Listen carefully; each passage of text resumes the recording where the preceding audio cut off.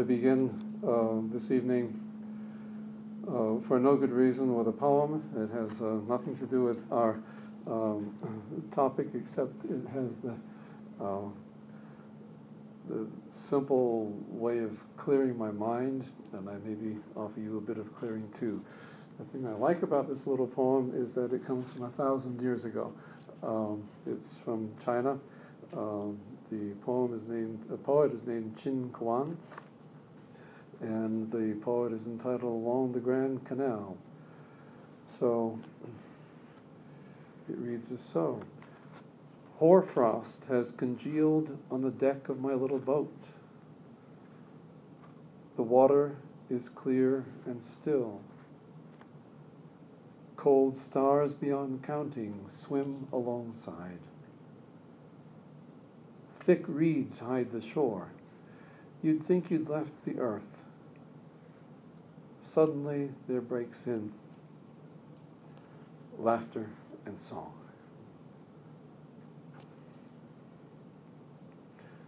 One of the beautiful things about this poem is that you suddenly have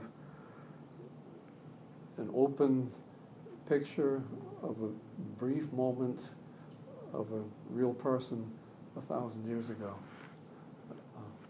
It's kind of a lovely idea.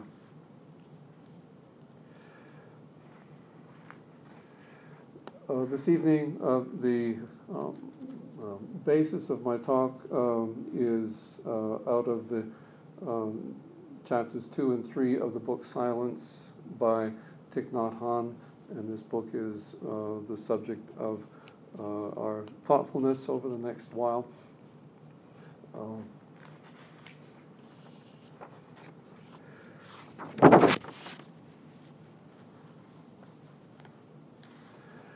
The larger scheme of what Thich Nhat Hanh has to say offers the way to break the grip of habitual and repetitive thinking and to engage more deeply with what he calls store consciousness. The first step is coming to some kind of internal quiet. And we do that with sitting meditation, with paying mindful attention to breathing, paying attention to breathing, coming back to breathing in the course of daily life. And that is fundamental. One of the things that Thich Nhat Hanh offers, though, most importantly, is the idea of walking. And I want to say, if you take nothing else away from this talk at all, just remember the idea of walking. There is a phrase in Latin, solvitur ambulando. I used it as part of the musical composition some years ago. It translates, it is solved by walking. That's a very interesting thought. I personally have done this for years. I don't know how many, probably 40 years now, of walking for the sake of clearing the mind and allowing deeper mind to come forward. The Danish philosopher Kierkegaard wrote the following. He said, above all, do not lose your desire to walk. Every day I walk myself into a state of well-being. I have walked myself into my best thoughts. If one just keeps walking, everything will be all right. So I'll give you a moment to absorb that thought, take it, hold it, and I hope you'll begin to apply it to your life. Most of us think, well, we don't have time to do that. I don't have time to take a walk every day. I've come to the place in my life where I understand that my walking is part of my work. It is part of my composing work, my composition, my thinking work. Everything starts from there. So when I start my walking, I have started my work. So I ask you to consider that thought very, very, very powerfully. So Thich Nhat Hanh offers the following. He says, walking is a wonderful way to clear the mind without trying to clear the mind. You don't say, now I'm going to practice meditation, or now I'm going to not think. You just walk. And while you're focusing on the walking, joy and awareness come naturally. In order to really enjoy the steps you make while walking, allow your mind to completely let go of any worry or plan. You don't need to put in a lot of time and effort to prepare yourself to stop thinking. With one in-breath taken in mindfulness, you have already stopped. You breathe in and you make a step. With that in-breath, you have 2 or 3 seconds to stop the mental machinery.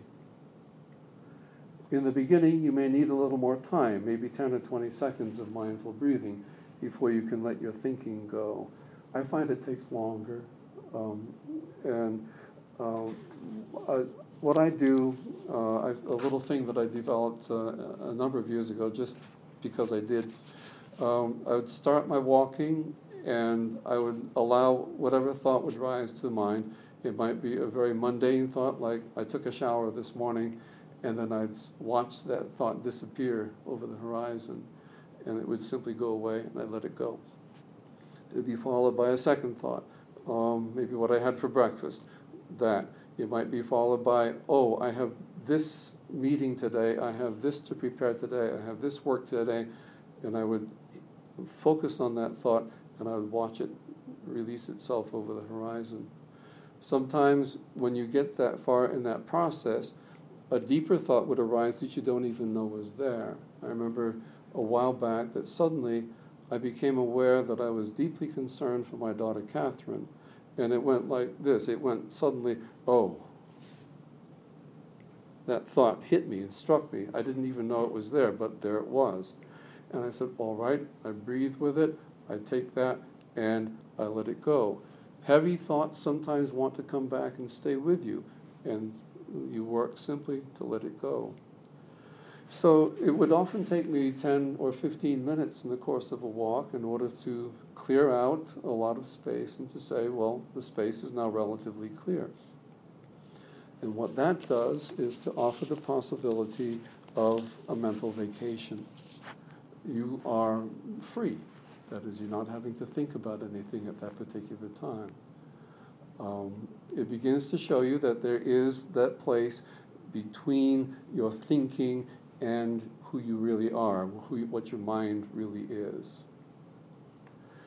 And at that point, you can simply be in that space, breathe in that space, be in that space, relax in that space, and allow your mind simply to work on its own without you having to think consciously. Thich Nhat Hanh goes on, he says, in that short amount of time you can experience the bliss, the joy, the happiness of stopping.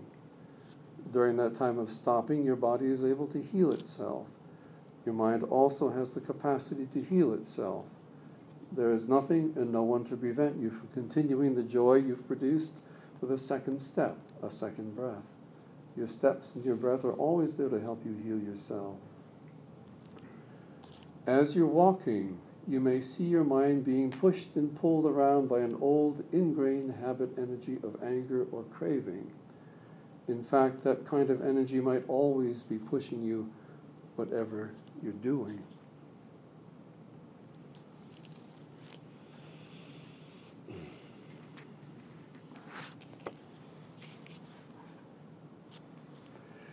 He goes on to say that this process doesn't mean that we shouldn't ever think or that we should suppress our thought. It simply means that when we're walking, we give ourselves the gift of taking a break from our thinking by keeping our attention on breathing and on steps.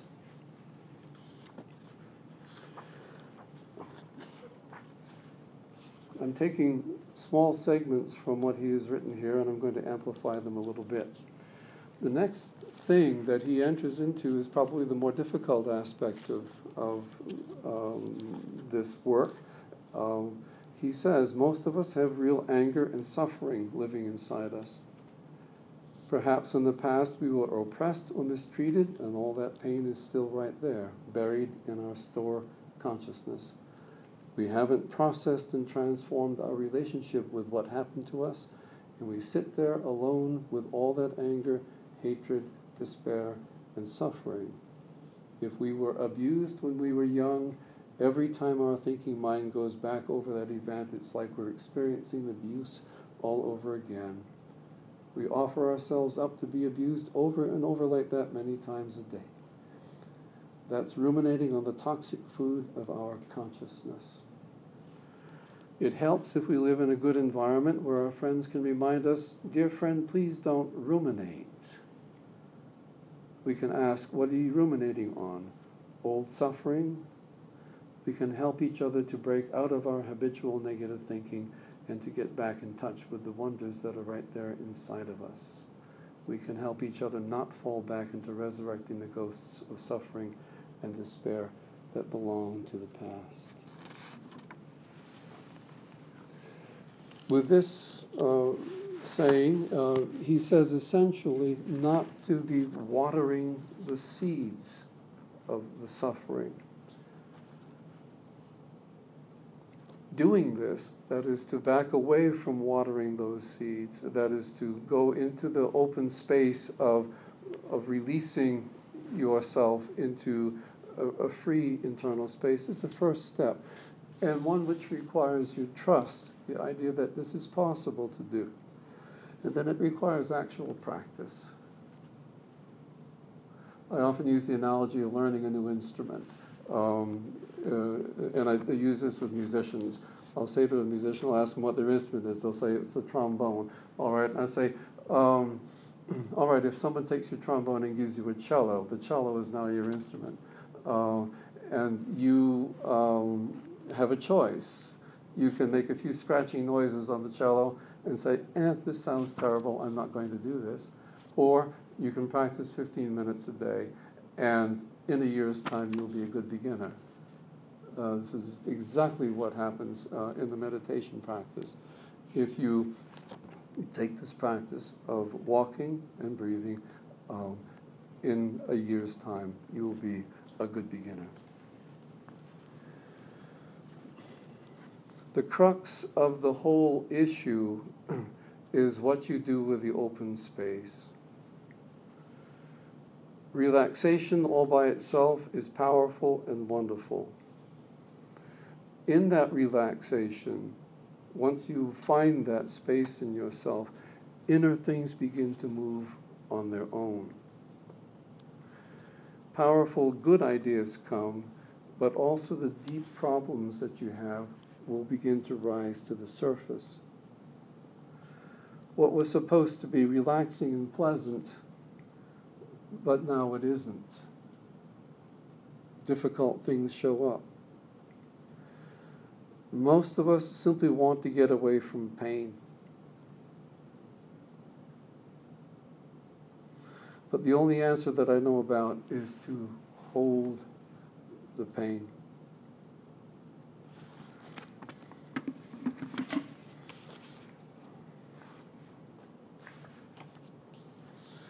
In a further reading from the book, Thich Nhat Hanh has the chapter heading, Finding Answers Without Thinking. He starts by saying, this is not to say we'd never have the right to think. But then he goes on to talk about right thinking, what that might be. Right thinking requires mindfulness and concentration. Say there's a problem we need to solve. And I'll add to that something comes up in your consciousness that is very troubling to you. We need to give our mind consciousness a rest and allow store consciousness to look for a solution. This is a wonderful idea. We have to take our intellectual and emotional hands off the wheel, he says, and entrust this question, this challenge, to our store consciousness. Just as when planting a seed, we have to entrust it to the earth and sky. Our thinking mind, our mind consciousness is not the soil. It is only the hand that plants the seeds and cultivates the soil by practicing mindfulness of each thing we are doing as we go about our day. Our store consciousness is the fertile ground that will help the seed to germinate. After entrusting that seed to the soil of our store consciousness, we need to be patient.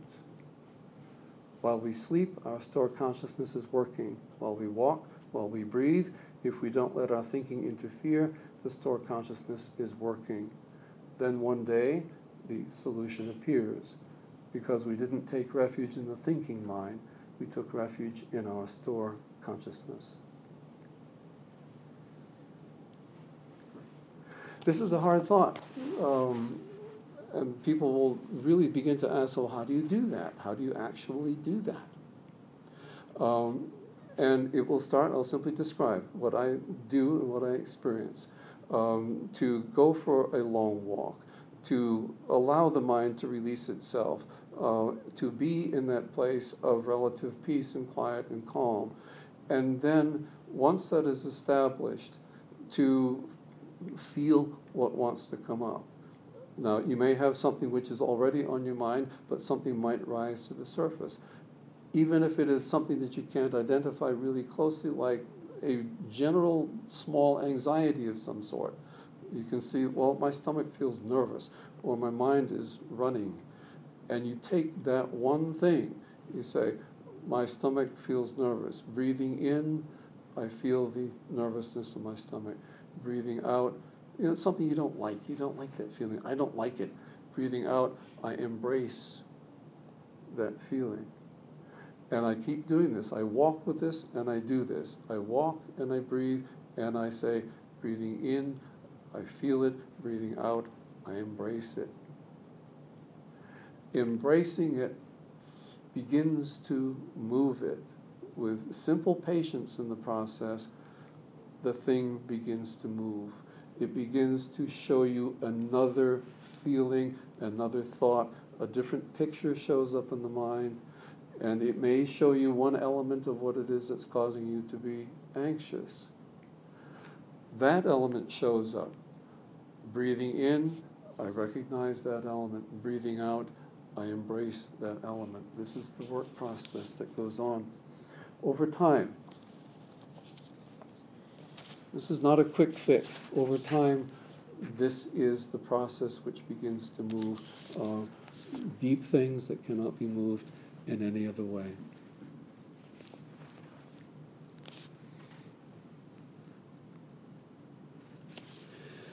Thich Nhat Hanh says sometimes we need to take a bit more time to look deeply into an idea or an emotion and discover its roots. And this is the challenge that I have just described to you. It came from somewhere, after all. It was formed perhaps in our childhood or even before we were born. This is a wonderful statement, even before we were born. This acknowledges both the genetic inheritance that you have, the cultural line that comes epigenetically, comes through your genes and through your cultural line. It also acknowledges karma. These are the seeds. These things which are out of sight, these are the seeds controlling our whole life from a position well below conscious awareness, a position before words, before concepts. They can't be touched directly by talking or thinking. They can be touched by holding and allowing the store consciousness to be the holding element, which then results in the movement.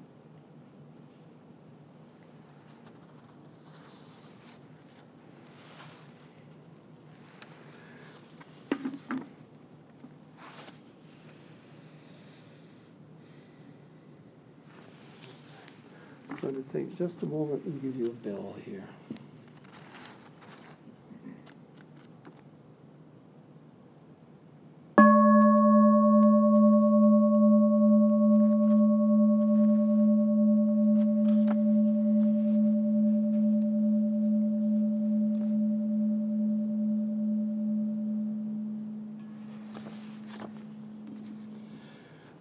A further thought from Thich Nhat Hanh, and one which leads into a different element that I want to offer to you. He says, if you feel that your dreams aren't coming true, You might think you need to do more or to think and strategize more. In fact, what you need is less noise coming to you from both inside and outside, so that you have the space for your heart's truest intention to germinate and flourish.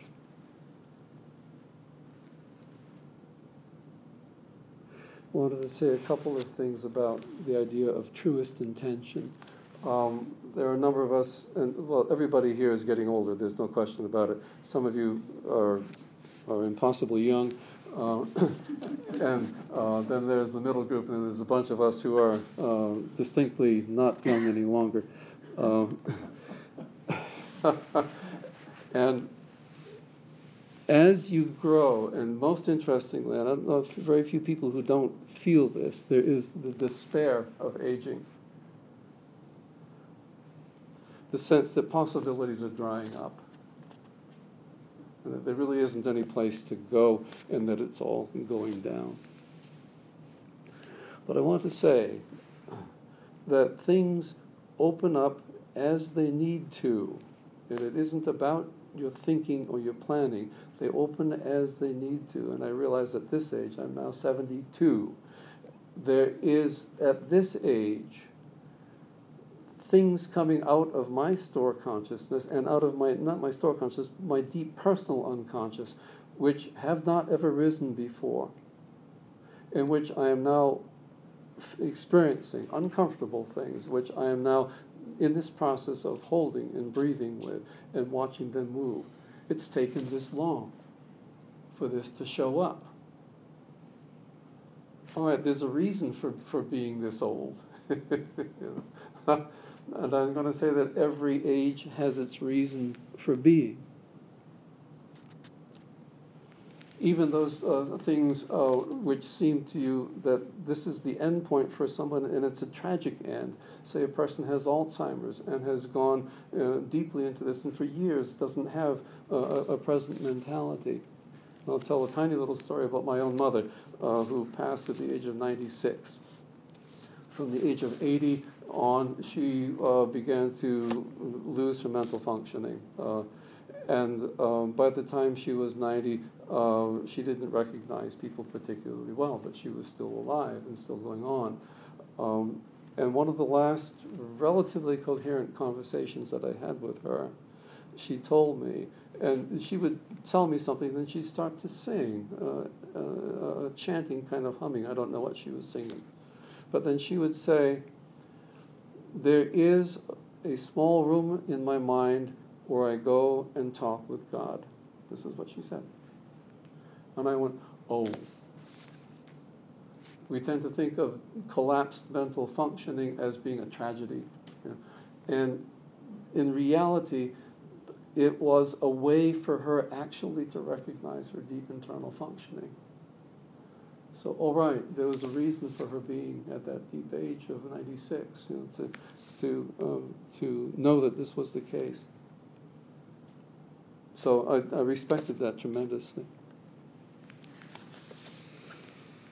So, inside you now is the need for the space to realize dreams, regardless of your age. And there is the possibility of using larger dreams as the focus of your life. A larger dream, once you have connected to it, allows for personal issues to unfold in that space. You don't necessarily have to focus on, I have this problem, I have to deal with this problem. No. Yes, you do have to deal with that problem. But you can breathe and begin to experience your larger self telling you what wants to happen. And then you can begin to open to that, and the other things begin to follow through. Now, I want to make a transition here into a person who had enormous dreams, and this is Martin Luther King. His day is coming up, and so it's kind of a nice coincidence. I'll just give you the tiny background. 50 years ago, I graduated from college, and it's a long time ago. And this was at the Oberlin College in Ohio. was a Conservatory of Music student. Our speaker in 1965 at our commencement was Martin Luther King. And he was a young man in 1965. He died in 1968 at the age of 39. He was 36 years old. So he was already, at that age, doing his powerful work and at the end of his life. A very, very curious and interesting thing. So his dreams had to show up quickly and in big form for him. There's a wonderful quotation that I read in, what I had to do relative to Martin Luther King for this 50th anniversary event was I was asked to compose a piece of music to honor the memory of that 50 years ago. It was a terrible burden to have to do this. I did a huge amount of reading and a huge amount of remembering from that time. And I developed a narration, which I entitled Letter to Martin, and I'm going to read some parts of it to you tonight as a way of talking about big dreams and how they affect a person.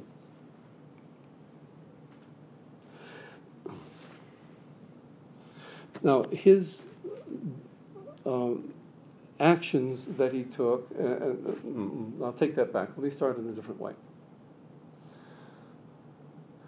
What came into focus for me as I began to understand something about Martin Luther King is that his power was in the personal, that his love was for each individual person, regardless of race, regardless of belief, regardless of actions. He was able to divorce action from the person and to love the person regardless. He was forced to by circumstances to let his larger mind show up. I want to give you some of this now. This was done with music in actual performance, but we won't have the music tonight, and I'm not going to give you the entire thing. But I do want you to hear some of the elements of how the big dream showed up for Martin Luther King, how he was confronted by it, and how it pulled him along. Many of you know the personal story of King's life, that he wasn't a perfect man. He was unfaithful to his wife on numerous occasions. He was a smoker. He drank too much. All those things doesn't matter. Right? That he never figured that out? Fine, he never figured it out. But he found the power of the bigger thing that had to come through him. So I'll begin. I wrote this as a personal letter because I began to realize that Martin Luther King said he loved each person, and that meant that he loved me. And so I had to take this idea that Martin Luther King loved me, and what did that mean to me? I said, "Dear Martin, I am unsure how to talk to you. You are one of the greatest of the great men our country has produced. You are an American icon along with Washington and Lincoln. You are a statue, a stamp, a national holiday. Thousands of streets and schools have been named after you. Like Washington and Lincoln, you are venerated and already quite a lot forgotten. And nonviolence, what happened to it? I am writing you because I wanted to say what happened to it. I wanted to talk to you like a person, like a friend. I wanted to say that you planted seeds and what those seeds were and how they have grown and how they have grown in me. Here are some stories of those seeds. You told about the Montgomery bus boycott, of having to give the most decisive speech of your young life. You had almost no time to prepare. You were possessed by fear. With nothing left but faith, you turned to God in prayer. With a mammoth crowd filling the church and the grounds outside, with television cameras ready to send your image and words across the world, with no notes or manuscript, you said words like these." And here was his act of faith. He simply had given himself over. He said, "I don't know what else to do, God." And so he said to his store consciousness, "Help me." There he was. He said, "We are gathered this evening for serious business before all else as American citizens, and we are determined to have the fullness of our citizenship. We are here because we love democracy and our unshaken belief that democracy transformed from words on paper to living action is the most powerful force on earth. You know, my friends, there comes a time when you get tired of being trampled by the iron feet of oppression. There comes a time when you get tired of being plunged into the abyss of humiliation, where you experience the bleakness of despair. There comes a time when you get tired of being shoved out of the glittering sunlight of life's warm summer and left in the piercing chill of winter. And no, we are not wrong in what we are trying to do. If we are wrong, then the Constitution of the United States is wrong. If we are wrong, then God Almighty is wrong. If we are wrong, then Jesus of Nazareth was just a utopian dreamer. We are not wrong. We are determined to fight until justice pours down like water and righteousness. Righteousness runs like a mighty river. You realize that this speech, with scarcely any preparation, had evoked more response than any speech you had ever given. You came to see for the first time what the old preachers meant when they said, "Open your mouth and God will speak for you." This is store consciousness, rising through a person prepared to let it happen.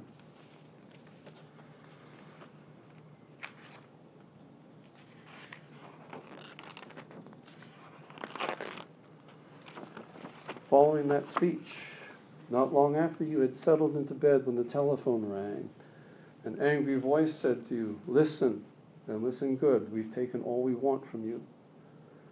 Before next week, you'll be sorry you ever came to Montgomery." And you tell the story of your fear in words like this. All right, here's the image now of man realizing his fear and giving his fear to the store consciousness. He said, "I was shaken. All my fears hit me all at once. I had reached the edge. I got up and walked the floor, but I couldn't stop the fear. I was ready to quit. I tried to think of any way I could get out without seeming a coward. I thought about my beautiful newborn daughter and her gentle little smile, and my wife asleep in the next room.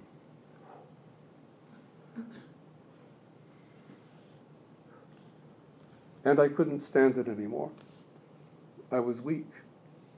I bowed my head over the kitchen table and prayed out loud, 'Lord, I'm trying to do the right thing, but Lord, I am weak now. I have lost my courage. I am at the end of my ability to do this. I can't face this alone.' And then I heard the quiet assurance of a voice inside me saying, 'Martin Luther, stand up. Stand up for righteousness. Stand up for truth. And lo, I will be with you even unto the end of the world.'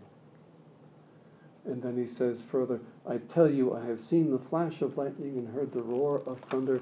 I felt sin overwhelming my soul, but I heard inside me the voice of Jesus telling me to keep fighting.' His sore consciousness spoke through his powerful teacher.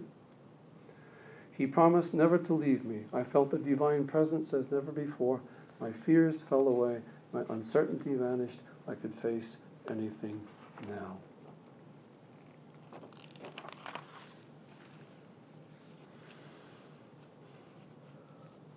One more story of the power of the deep mind to rise to the surface. September 15, 1963, the church bombing in Birmingham, Alabama, in which 4 young girls died. And Martin Luther King spoke words like these: "Never will I forget the bitterness and grief I felt on that awful September morning. Children are God's promise to us, and no one could tell what life could have been for those young girls. These young children, blameless, beautiful, were the victims of blind hatred, victims of one of the most heinous crimes ever committed against the spirit of life. Yet they did not die in vain. They are heroines and martyrs of a holy crusade for freedom, justice, and dignity.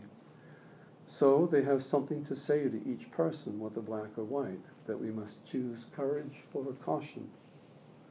They say that we must see and think past the individuals who murdered them to the system and way of life that produced these murderers. Their deaths say to us that we must work with all our hearts and without ceasing to bring the American dream into reality. No, their deaths were not in vain. God can still render good out of evil.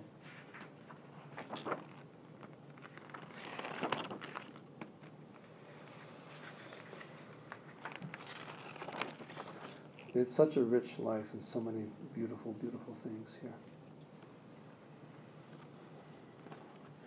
I'm going to move to the end of this.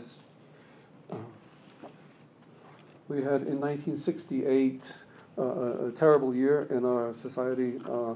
The historian David McCullough said that of all the history that he knows, that probably was the most dangerous moment in the history, modern history, in which the country could have fallen apart.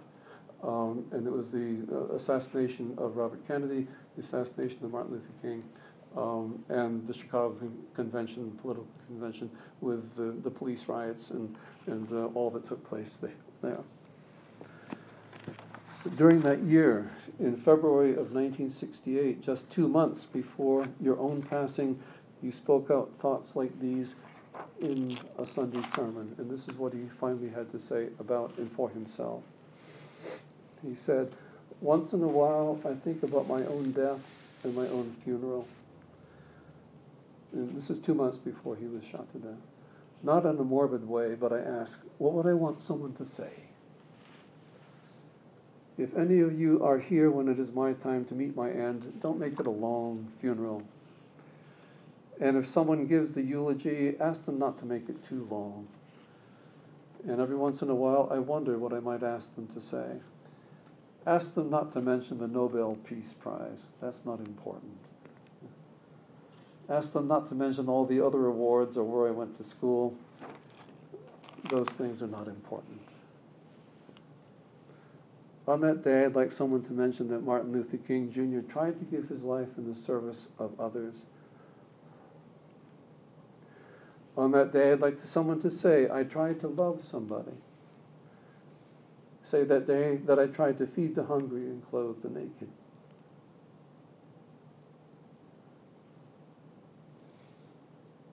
I want someone to say that Martin Luther King Jr. was a drum major for justice, a drum major for peace. Say that I tried to be a drum major for righteousness, and all those other shallow things won't matter. I won't have anything to leave behind. No money, none of the fine things of life. But all I want to leave behind is a committed life. And that's all I want someone to say.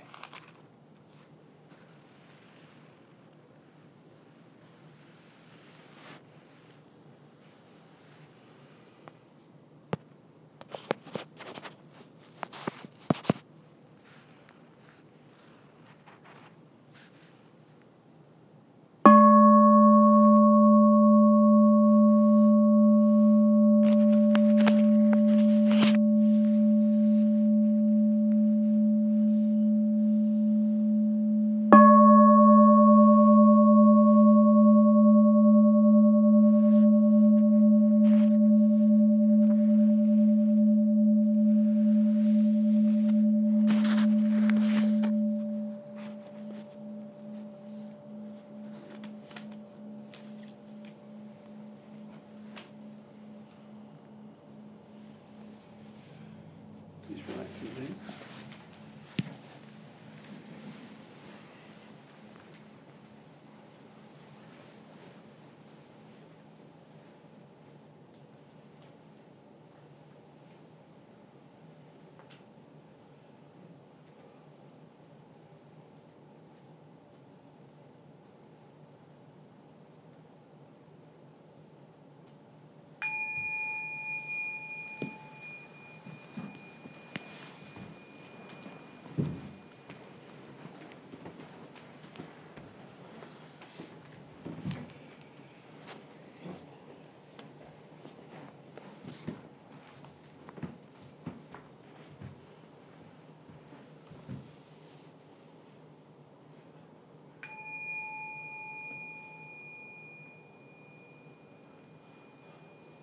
I asked for help to bring in the tea, and then we can proceed with our discussion time.